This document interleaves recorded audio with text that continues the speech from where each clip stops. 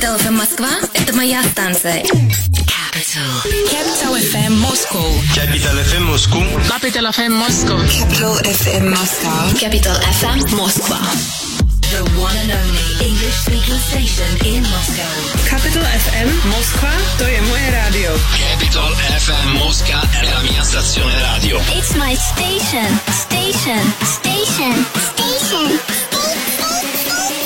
Guys, I love you. Capital FM Москва. Это моя станция. Я вас очень люблю. This is Capital FM Moscow 105.3. Capital Sports with Alan Moore. Ladies and gentlemen, boys and girls, welcome to Capital Sports on Moscow's Capital FM. I'm Alan Moore. I'm your host, or I should say, I'm one of your hosts for 2 hours of sports mayhem. So listen, tune in. I know you are. Get ready for the very best 2 hours of the very best news, views, reviews, previews and interviews in the world of sports. Folks, it's United versus Liverpool again. It is half time. The players are coming out for the second half of that game. But of course, it's the FA Cup this weekend. We're going to go shortly to Andrew Flint just before the second half kicks off. And we're going to find out who do you, our listeners, in our poll believe? Remember, look at our Instagram, our man in Moscow. Vote. Who is going to win the English Premier League this season? Is it going to be Manchester United or Manchester City? Right now, earlier on we held a poll and it was also included Leicester City and Liverpool, but it didn't include Liverpool in the end because Liverpool just are not going to win the league this season. We said this last year. We said this in September last year, folks.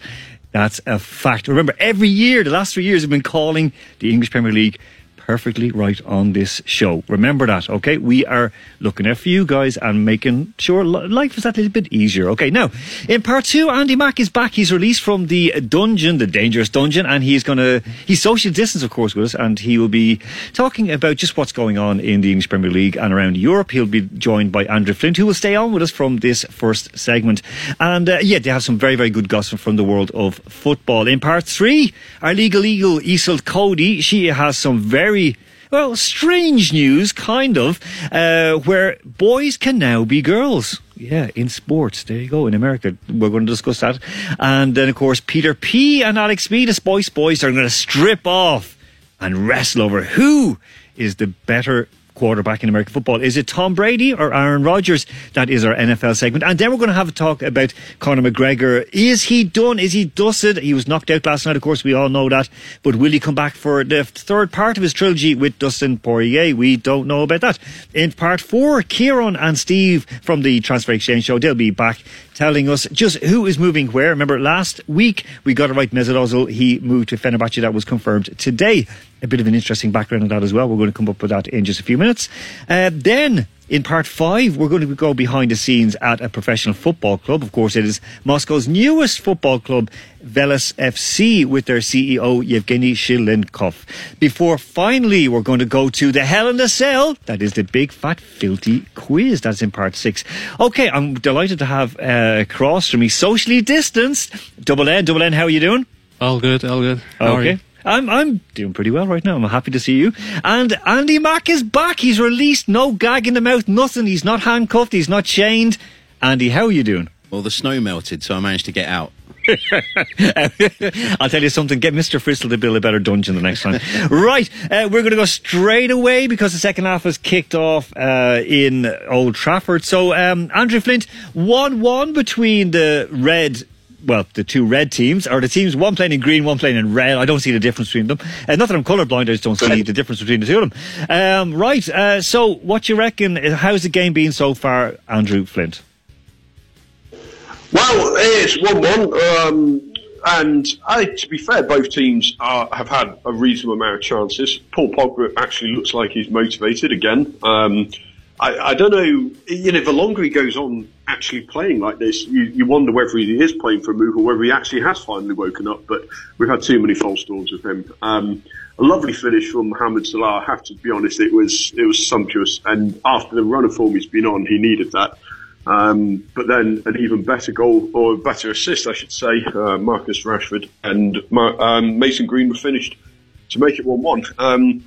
Reasonably strong teams from both, but a few are rested. A couple of youngsters in Liverpool side. The young lad, Williams, at the back was possibly struggling to do with Marcus Rashford at times, but pretty open game. Okay, so far so decent. I mean, like both teams are trying hard. There's been chances on both sides. Are United taking this game seriously, Andrew? Because there's two good lineups out there, but how seriously should United be taking this? Because now they have a battle against the blue half of Manchester for the league title. I think they absolutely should take this seriously. It's not about the cheesy romance of the FA Cup or anything. It is the FA Cup. It is a trophy. But more importantly, it's Liverpool who are playing today. If we beat them, that's one of the main contenders out of the competition. I want to win every competition that we're in. And the psychological boost is really important. And I think the performance United put on at Anfield in the league a few days ago was very promising. And it could well be... Goal scored, Andrew. Andrew, yes! Goal in. Rashford. 2-1. 2-1, yes, just as we were talking on there, we just saw it there in the background. So 2-1, Marcus Rashford, less than 5 minutes into the second half.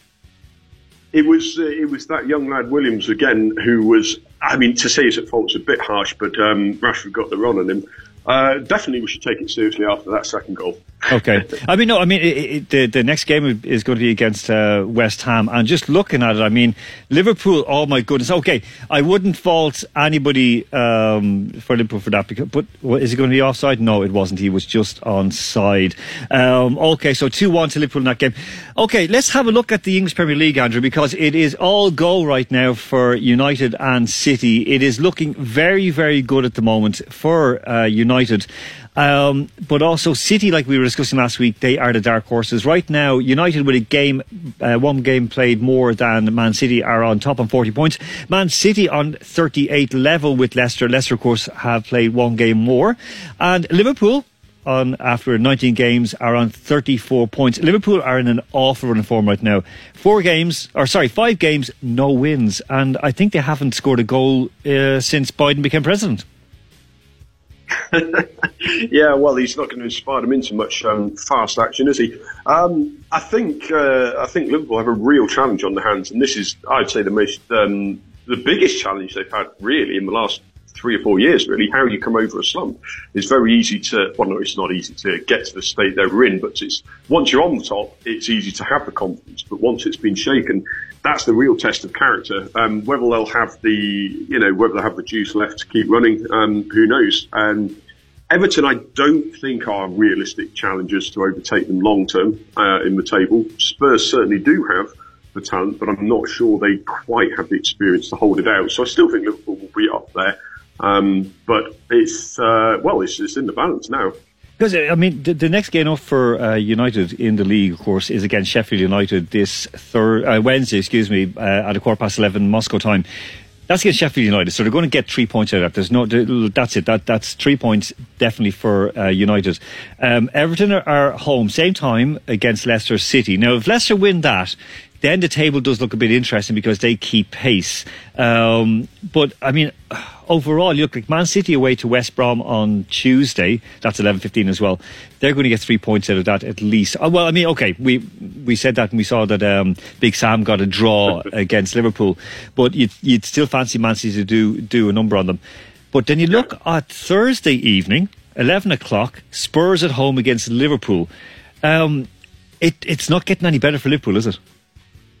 It certainly isn't. I mean, a game like this against a manager like Jose Mourinho and the form that Liverpool are in, and hopefully after tonight with their confidence shot as well, it certainly isn't getting any easier. Spurs they technically have a chance here, not necessarily to get into the title race. Mathematically they could, but to consolidate at least their Champions League aspirations, they really have to be getting into the Champions League, I think.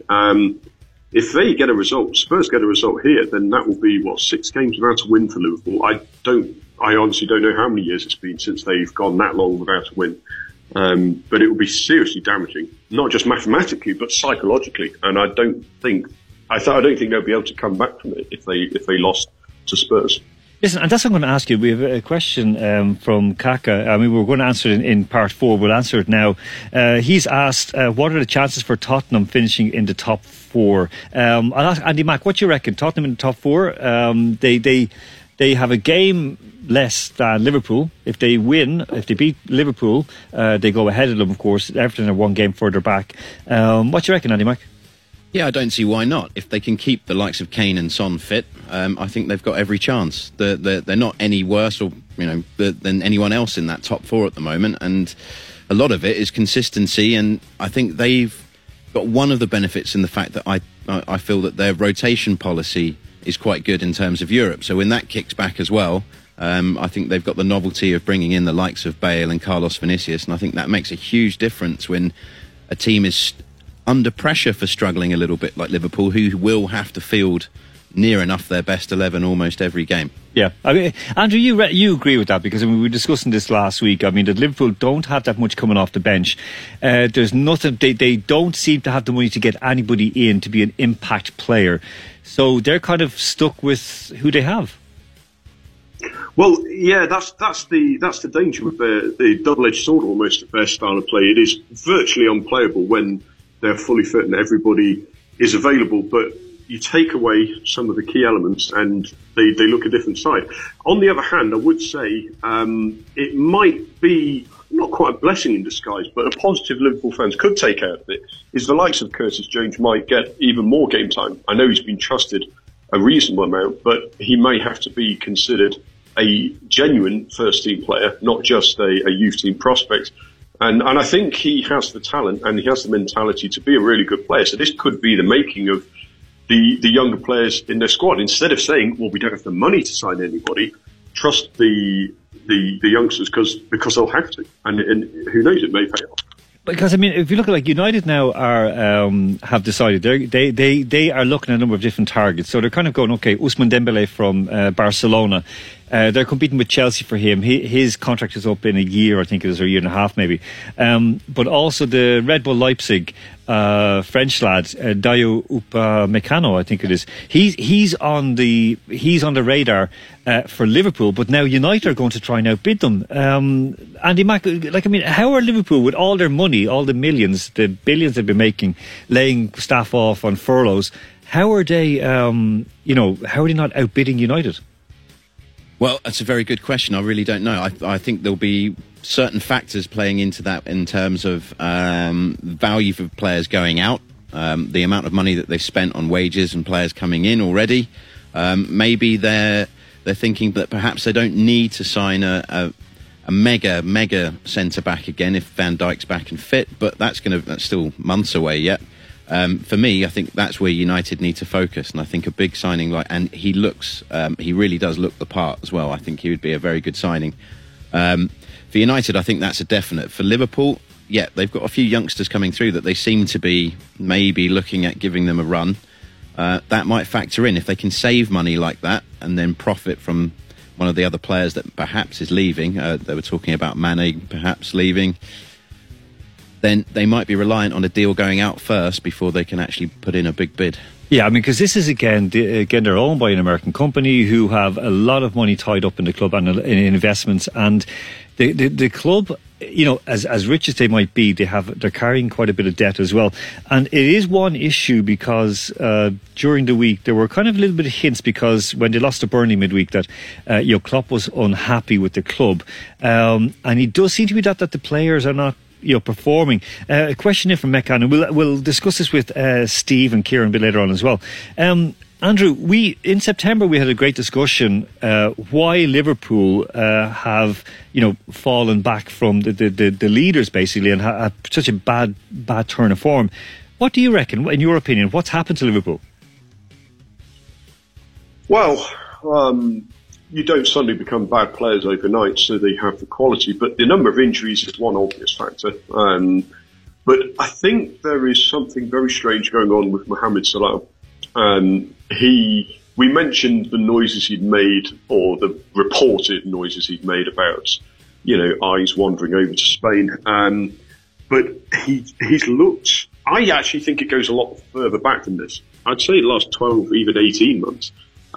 Salah's form has come in spectacular bursts, and he's always produced goals up until the last 6 games before tonight, anyway. But I think the fact that the attack does tend to depend quite a lot around Salah's explosiveness, and when he is not entirely focused, he's not looking up and he's not finding his teammates, I think it has a major effect on how they play. So unfortunately, I think Mohamed Salah, lovely guy as he seems to be off the pitch, I think he is a burden almost at times if he's not 100% on it. Yeah, I mean, he's a good buddy, of course, as we know, of Ramzan Kadyrov down there in Grozny. So, he does a lot of good, but it's not getting any easier for him. Okay, Andrew Flint's going to stay with us. So will Andy Mack, of course, in Dublin as well. +7 925 1111 053 with your comments or messages on our WhatsApp. Let us know what you're thinking. You can get us on Telegram as well. It is Liverpool missed a sitter right underneath the post, right underneath the crossbar, blazed it over. Not getting any easier for the Reds. Right, we're going to go to the break right now with Pitbull 2-2. Is he equal? Just we go to the break right now. Jordan Henderson missed that sitter, and Liverpool. Oh my goodness, that was a lovely skip move. In rugby, that's called a skip pass move. Andy Mack, who scored for Liverpool that one? It looked like Salah again. It did. It was Salah. Yeah, I just said there Salah. 2-2, folks, as we go out to the break. Right, folks, we're going to go out with Pitbull and Keisha. This is one that could be playing because Mr. Lampard, also known as Fat Frank, he could be on the way. He could be getting culled from Chelsea. We don't know what's going to happen. We're going to discuss it now after the break with Andy Mack and Andrew Flint. So, going out with Pitbull and Keisha and Timber. Capital Sports with Alan Moore.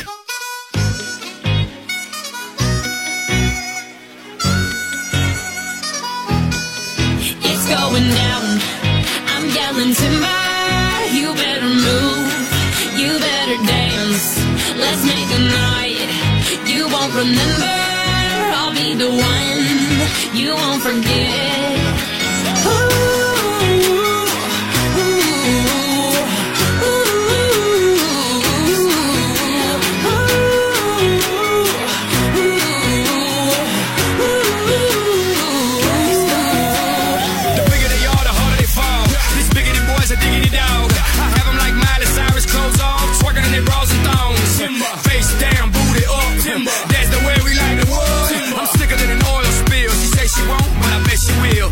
Swing your partner round and round, end of the night is going down. One more shot, another round, end of the night is going down. Swing your partner round and round, end of the night is going down. One more shot, another round, end of the night is going it's down. Going down. I'm yelling timber. You better move, you better dance. Let's make a night you won't remember. I'll be the one you won't forget. Going down, I'm yelling timber. You better move, you better dance. Let's make a night you won't remember. I'll be the one you won't forget.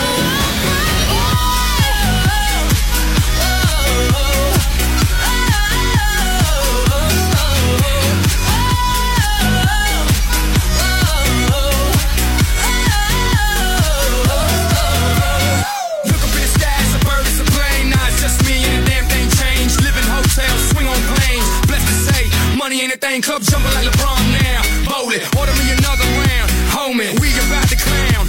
Why? Cause it's about to go down. Swing your partner round and round. End of the night is going down. One more shot, another round. End of the night is going down. Swing your partner round and round. End of the night is going down. One more shot, another round. End of the night is going it's down. Going down. I'm yelling timber. You better move, you better dance. Let's make a night you won't remember. I'll be the one you won't forget. It's going down. I'm yelling timber. You better move, you better dance. Let's make a night you won't remember. I'll be the one you won't forget.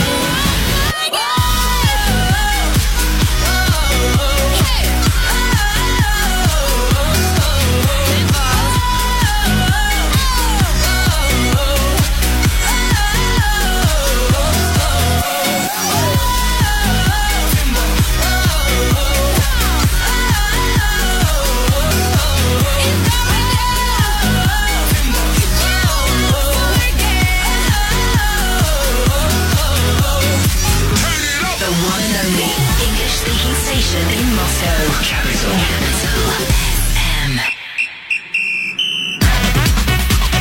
Capital Sports with Alan Moore. Welcome back, ladies and gentlemen. It is still 2-2 at Old Trafford. That was quite a good one. When we went to break, Mo Salah 6 into the back of the net. Harry Maguire, well, he could be faulted for the keeper, not because it was, it was very, very difficult. The keeper has to prepare himself. It went between his legs, but that's okay. Andy Mack, things passed between your legs. He wasn't fault, was he? He wasn't looking for it. Well, as soon as you said that, I knew you were going to come to me with the passing between the legs. Well, you're in the groove now, or you're in a groove, so. Well, I suppose I'm out that groove now. Not really. I don't think you can fault the goalkeeper there. From a distance like that, it's very difficult spreading yourself across your whole goal. So I'm digging myself deeper. Don't be digging into your groove. Just get out of that rut. It was Maguire and Cavani's fault. That's it. I'll stop speaking. Yeah, okay. Andrew Flint, Andy Mack was getting back, and he was getting a bit tongue-tied, and all those different things when he can't speak. God knows where Andy Mack was getting tied, but let's move on. Eh? Yeah, look, it's 63 minutes on the clock. United now back up on the attack, but Liverpool, when they want to do it, they look a little bit sharp. But does that, we went back before, Harry Maguire can be a liability at times for United. I'm not calling him a donkey, but he does go, But anyway, he was at fault for that goal. Well, as Andy Mack rightly said, Edson Cavani's, I won't even call it a pass. He wasn't looking where he was sending the ball, and it was a disastrous touch. But yes, Harry Maguire thinks he's a ball-playing centre-back, and he is generally designated as the man to bring the ball out defence for United. And I never feel entirely comfortable with it, because he can, he's not completely unaware of what's going on around him, but he just hangs on to the ball too long, and he's too slow to get rid of it, making it much easier for opposing teams to close him down and pressure him off the ball. And his positioning, like it was here, is often found wanting. So he does need to tighten up his concentration, certainly. Okay, all right. That game has gone on in the background, of course. As I mentioned, it's 2-2. There's just around 25 minutes to go in that game. Of course, stay with us because we're covering it live here on Capital Sports, Muscles Capital FM. Plus 795 1111 053. Send in your messages, your comments, and also who you think is going to win the English Premier League this season. Chelsea got a win today. However, Frank Lampard might be on the way at the door, and it looks like Roman Abramovich, during the week they were saying that it would be Avram Grant returning. He has actually the best winning percentage of all the most recent Chelsea managers under Roman Abramovich. However, it looks like Brendan Rodgers. Andy Mack, what do you reckon? Brendan Rodgers, would that be a good... Because he is a damn good manager, no matter what you say. You hate him. You've slandered him on this show. He should be suing you, but he's a good coach. He is. He's still a rat from a sinking ship, but... he's a wonderful coach, and you can see the methods and the confidence that he instills in groups of players, and I think Leicester at the moment are really showing that, and that's him, relying on one striker, Jamie Vardy, who had a long blip, but it's the players that then come in, that the likes of Perez or Iacio and those sort of players having confidence immediately once returning in is what makes a squad and what makes a good manager, when you're having to not only think about the tactics on the pitch, but the group of your 35 odd players that you need to hit full blast every single game.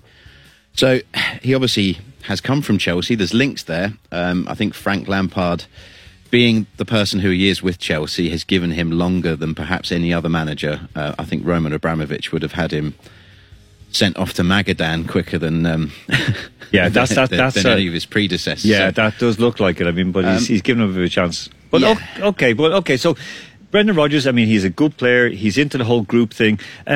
Easel Cody, we were just discussing before he came on just there that Frank Lampard looks like he's on the way at the door. Who would you reckon?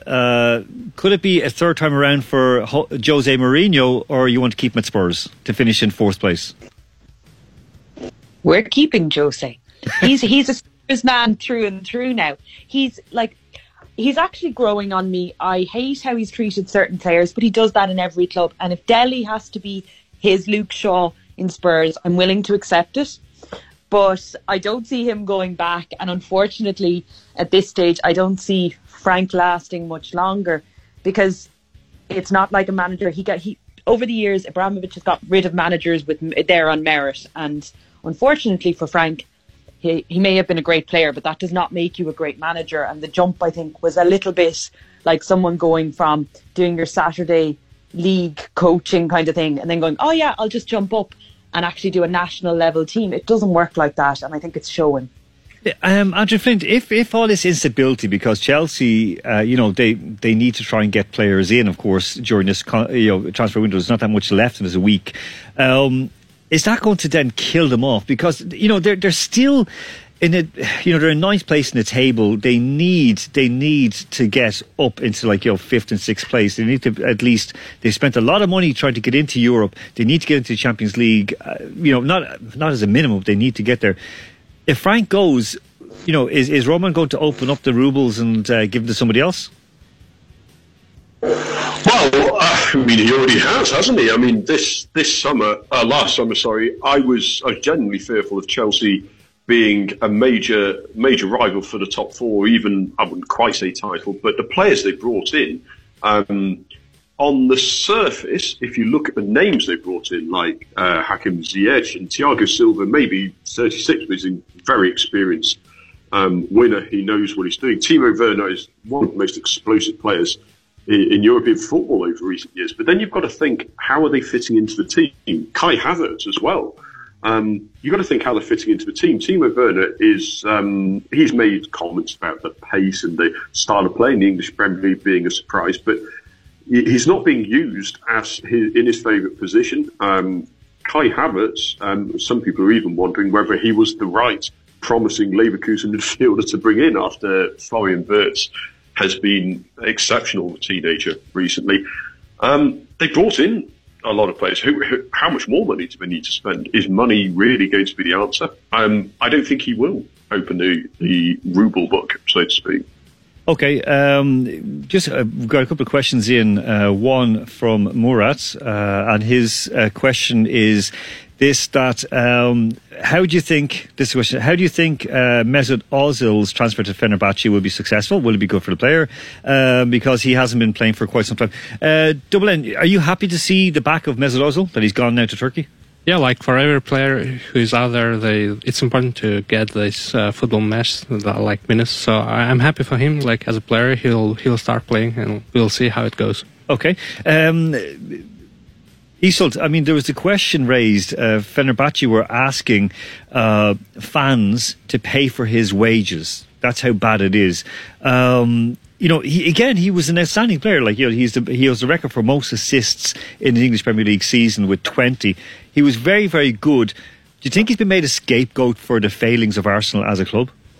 I think it's pivotal for both Ozil and for Arteta and Arsenal that he's no longer there, because now you can't go behind the excuses of going, well, we've got this amazing player, but he won't perform in our team, so we're putting him on the sideline. We don't know if he was able to perform because he was constantly benched.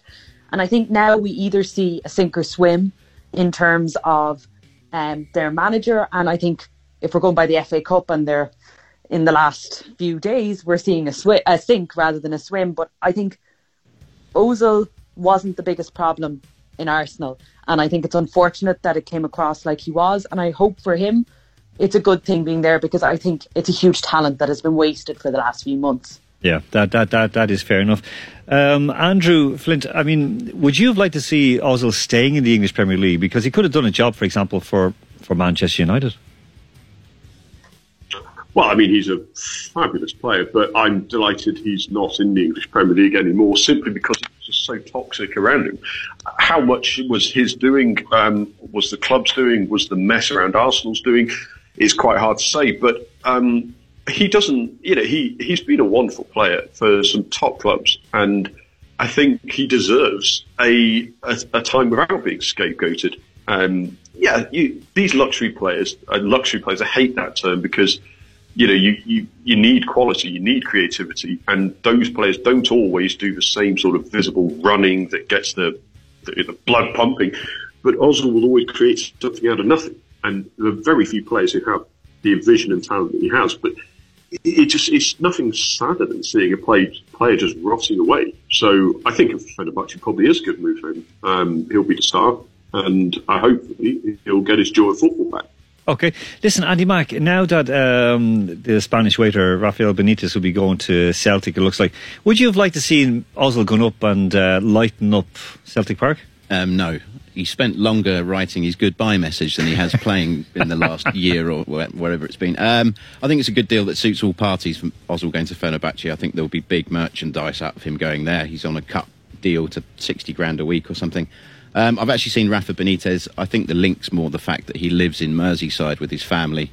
But there's Spanish press saying that he's going to take a break for a while. Whether that's a break until Neil Lennon's contract runs down at Celtic is another question. I don't see how Celtic have the money for Benitez at the moment. Yeah. But you never know. Okay, that is good. Listen, let's move away from football for the moment. Of course, I was watching, some of the boys there. Okay, Trent Alexander-Arnold there with his long sleeve undershirt, and Mo Salah not good enough that he has a long sleeve undershirt. He has it pulled down over his hands. He's holding it like some, one of those schoolboys you want to kick in the face, because he basically is, I'm cold and I'm hugging, like, just Jesus Christ almighty, I'm sorry. That's. I don't like seeing players doing that because they're precious. I would love to belt them. Right. Of course, we've a question from Anwar, because big D-Day tomorrow in anti-doping for the Russian national sports teams. Anwar asks a question, so I'm going to throw this to you. Do you think that the fact that they're going to compete in the international arena under a neutral flag is going to affect the Russian athletes? Will they be feel inferior, or will that be motivation? And hashtag neutral flag. What do you reckon, Liesl? Tomorrow, big day, and what's going to happen? I think competing under you're competing under a neutral flag. You're speaking Russian. You're with your Russian teammates. Let's not consider them removed. But I think for those athletes, I think the penalisation for athletes who have worked their entire life to get to a games that has now obviously been pushed back a year, which means for these athletes, a lot of them will never have another chance again because they're a year older. Let's be realistic.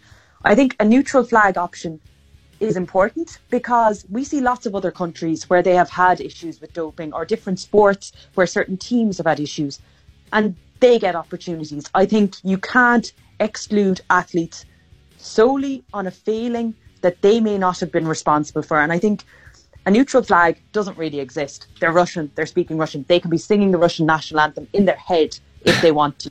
Well, that's true. But I think it's important, and I have a big issue with exclusion for the sake of exclusion in terms of the Olympics. They're once every 4, in this case 5 years. They don't get another shot. Yeah, that bothers.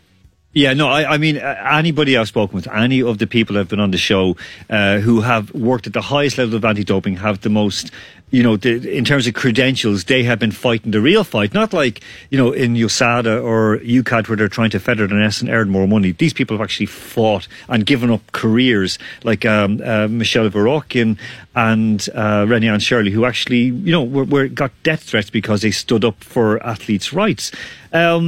Andy Mack, what's going to happen tomorrow? What are we expecting tomorrow? I mean, what do you reckon is going to happen? I reckon tomorrow, I think they've probably seen the failings in the timing of this ban. If certain things aren't going to happen this year, then it's absolutely pointless banning a nation from participating in international events. So I think they might...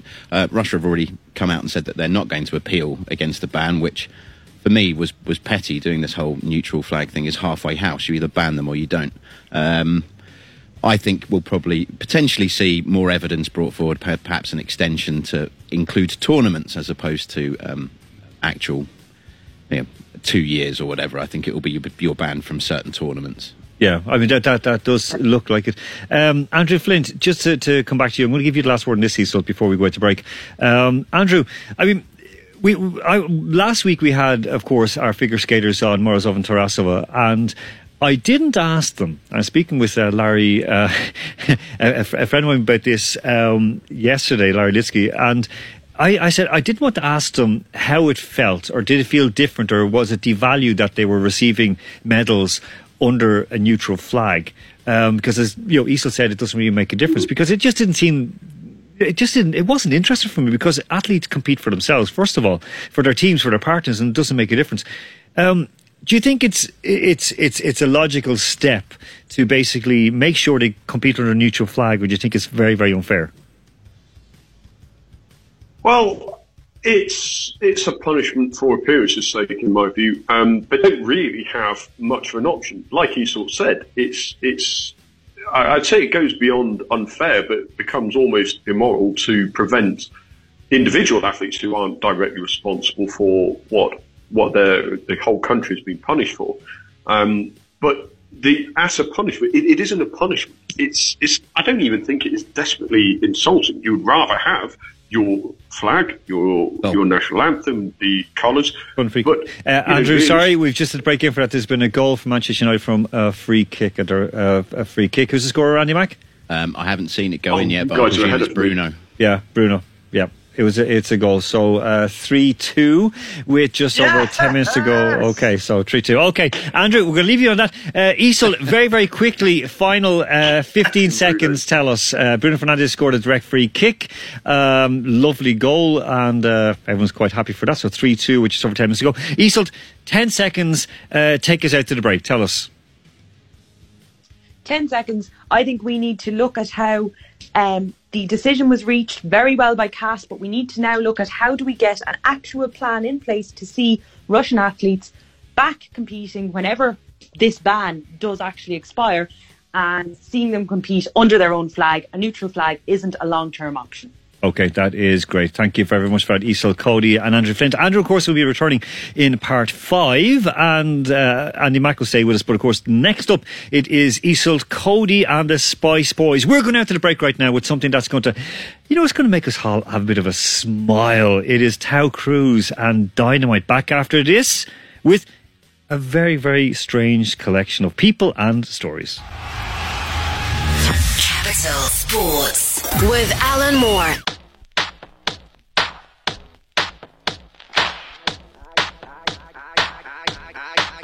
I came to dance, dance, dance, dance.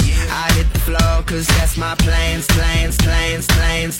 I'm wearing all my favorite brands, brands, brands, brands. Give me some space for both my hands, hands, hands, hands. You, cause it goes on and on and on. And it goes on and on and on. Yeah, throw my hands up in the air sometimes, saying ayo.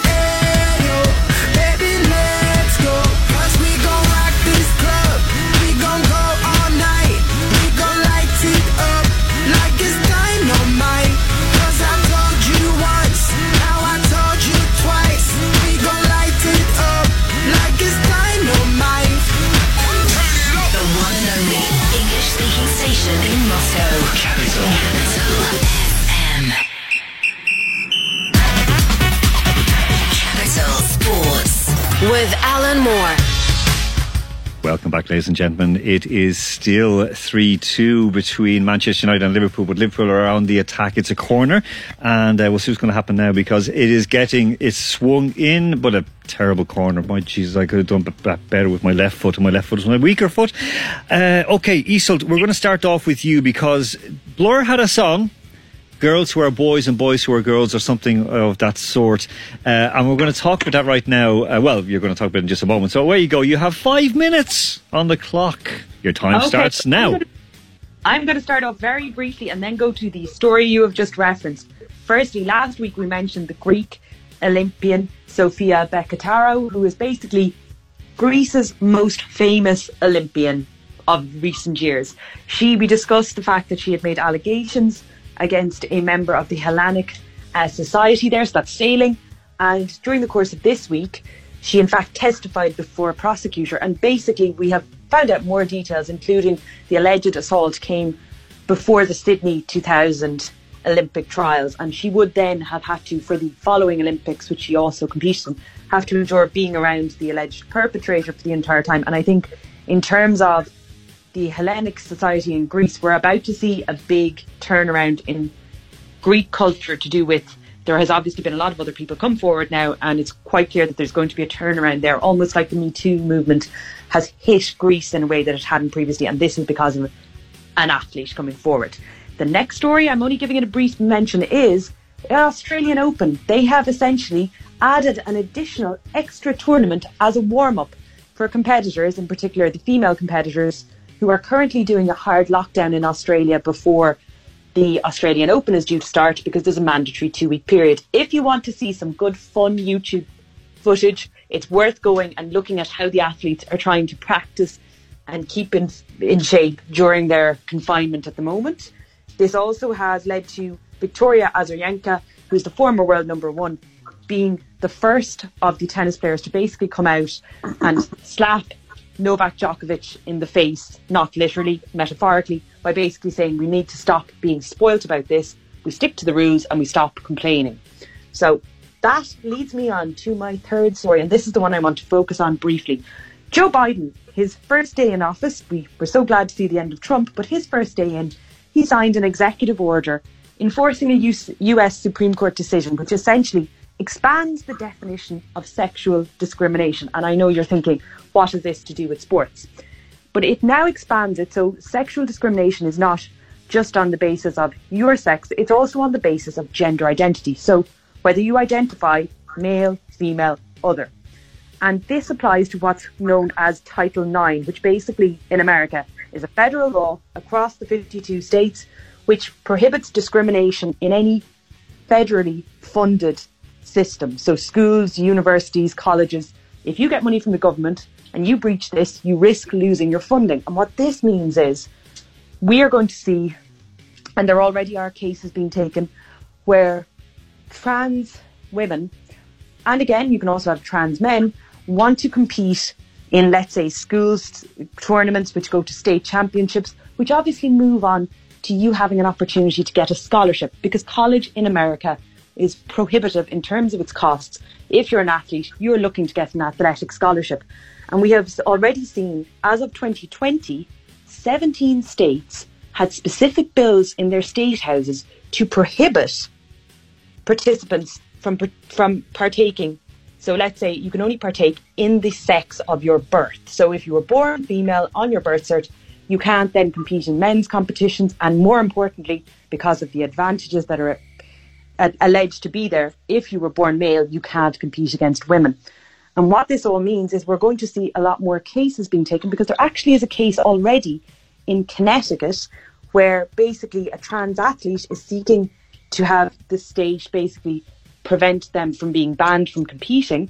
There's also another case in Idaho because 4 female competitors took a case basically trying to have a trans man prevented from competing against them, because they feel they will lose out on opportunities.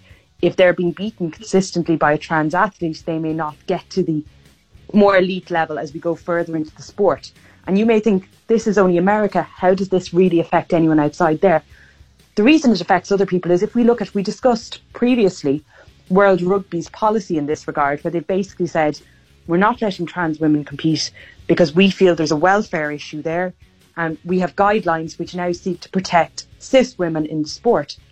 But if you're in America and you're going against a federal law, how do you jar the two together? And I think World Athletics obviously have their own policy in that regard as well. They're developing their transgender athlete policy at present. But the ramifications for this, you're not going to have a huge amount of trans athletes taking cis females positions across tournaments. Okay. But there is the and that's the issue. Okay, so because cis women is not CIS women or women from CIS countries here as we understand them. Yeah, it means women who are born women who identify as women and so on and so forth and use the female pronouns of she and her.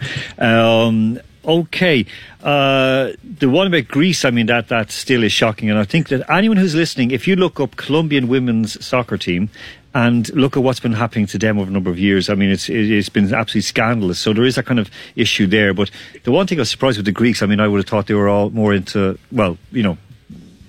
they women would have had less issues. But anyway, sorry, Alex B, would you now be inclined to identify as a woman so that you can make your WNBA debut? Yeah, I could go for that. I mean, I'd have to play in Russia a lot to make most of my money, but yeah. Peter P, what about you? You've got good height on you there. I mean, would you identify as a woman to be a high jumper? Sure. Okay, Jesus. Isolt, you've lost the crowd. I mean, in the end of the day, if I'm getting paid, why not? Yeah, if it pays. Yeah, there you go. Isolt, I'm sorry. Men are mercenary. I mean, Double N, would you want to, identify as a woman so you could represent the country of your birth? I'm not sure. It'll do a lot there. No, it wouldn't work? Yeah. Okay, it wouldn't work. Okay, so, okay. And, Andy Mack, what about you? Would you wear a bra, out in the street, rather than just in a dungeon and sort of, identify as a woman to compete for Scotland? I mean, the kilt's halfway there already. So. There you go! You identify as a woman with it. Oh, my God. As Peter P says, just tuck it there and then earn some money. Isolt. Yeah, that's what I'm talking about. There you go, Isolt. Listen, I'm sorry. The men have ruled. We're back decades. I'll be very, very straight on this. I'm sorry, but this is the issue. That I look at. I remember when I was with top professional female boxers who at the time were unbeatable in women's boxing when I was based in Germany, Regina Halmich, Daisy Lang, the Bulgarian turned German. These were amazingly good female fighters who were undefeated were beating everyone around them in women's boxing. And when I sparred with them, I could handle nothing they could hit me with was worrying. Nothing they could do was it really was very, very difficult. And I remember saying as a joke, "Geez, I'd love to be a woman," and then everyone kind of laughed at me. But now it actually could turn out to be the case that I could identify as a woman. And okay, anyway, right. Talking about identifying as women, we're going to go, of course, to talk about Tom Brady. He has a huge game ahead of him tonight. He is facing off against the Green Bay Packers, of course, led by Aaron Rodgers. This is down now to two our Spice Boys, to Peter P and Alex B. I'm going to let you go first, Peter P, for this one, because you were very, very quick to identify as a woman. Tom Brady. Tom Brady, is he going to bring home the bacon to Tampa Bay, or will the Buccaneers be sent packing by Green Bay? I mean, you already know how I feel about Tom Brady. I label him as a traitor. I honestly, I'll be rooting for Aaron Rodgers. Okay. Okay, Alex B, will you just go against Peter P for that, or do you hate Brady as well? Yeah, no, I think Brady's back, and to put it in your own words, Brady's bringing the bacon this time. He's going to be baking the Green Bay Packers. I think Brady's got this. We don't support traitors on Capital FM. Yeah, I know. But by the way, Isel just mentioned that Tom Brady is a vegan. So he won't. There will be no bacon. There will be no bacon. No. There will be no bacon. So Aaron Rodgers. I could tell. he is. I could say he's a traitor. So I mean that explains him being a vegan as well. Hold on, Peter P. This is hold on now. This is controversial. You're saying that vegans are traitors to humanity, that they don't deserve to live. Is that correct? They are. I don't support people who don't eat meat. This could go in a very wrong direction very quickly. Alex B., do you concur with your fellow Spice Boy? We concur. Okay. We do concur. Okay. Isel, did you hate vegans as well? I don't hate vegans. I'm pescatarian, so I don't eat meat. I eat fish. But it's okay, lads. You're really tearing me down tonight. Okay, pescatarian. Fish are ugly. Pardon? Fish are ugly? Yeah, so that's, good justification for eating fish. I don't... Hold on. But, I guess I wouldn't actually want to eat... Like, I have problems eating cows. Well, not a whole cow, of course, but I have problems... Because they have beautiful eyes. They really do. I mean... Wait, what? They do! Peter P, they do. Oh, come on. That just sounded weird. It's not weird. Look, if you look at a goat, for example, they have the devil eyes. They have the evil eyes you see in a heavy metal That's why they hate good people. Goats are awful creatures. They deserve to die. Not, on the other hand, cattle. You can see cattle have these beautiful big brown eyes and they're just like very sensual and okay, let's move on very quick. Right, the other, of course, NFL playoff game on tonight at 11:05 in Moscow time, of course, that game being played between the Buccaneers, who are out in Wisconsin, at Green Bay, Cheesehead country. Then a little bit later on, it is the Bills and the Chiefs. Now, Alex B has put his last loonie, which of course is the Canadian dollar. He has put his last loonie on the Chiefs to win, to Patrick Mahomes to bring it home. They got very, very lucky against the Cleveland Browns, our beloved Cleveland Browns, last week. Alex, you're sticking with the Chiefs. I'm sticking with the Chiefs, and it's not a loonie this time. This time it's a toonie. A toonie? Oh, I'm raising the stakes. Toonie. Peter P., Buffalo, which is kind of closer to your neck of the woods, because you're from Boston. Listen, you've got the Bills there up against the Chiefs. Bills, I mean, they're one of the most unfortunate teams in NFL. Do you think that they have a chance? Honestly, on this one, I'm not going to be rooting for the underdog. I will be rooting for Chiefs. Because they are 2 games away from the Super Bowl, of course. Okay. All right. A question now I'm going to throw to the three of you. Isolt, I'll let ladies go first. Well, I mean, before the boys begin to transition into ladies, but I'll start with you first because you are an actual lady at the moment. Conor McGregor got the headbed off himself last night. He's talking about a trilogy with Poirier, because of course he beat Poirier before. Is that realistic, or is it time for Conor to hang up his little tight spandex shorts? Unfortunately, Poirier at the end of it also was, in his post-fight interview in the Octagon, was also saying, we'd like to do this again. And I'm going, okay, no one really wants you to do this again. I think we will probably see that. The alternative is that we see Conor potentially go on to fight someone who beats him, and that just ends his career. But I think we'll see a third fight. Okay, Alex B., I started with Peter P. the last time, but now I want to ask you straight away, will there be a third fight, or is this done and dusted for Conor? And by the way, that game finished 3-2 between Man United and Liverpool. That means United play West Ham in the 4th round. Okay, Alex B., will there be fight number 3? What I want to know is if we're going to talk about how I was the only person who said that Dustin Poirier might pull this off in the last show. You did. You were spot on. Congratulations. Yeah. I'm delighted. Thank you.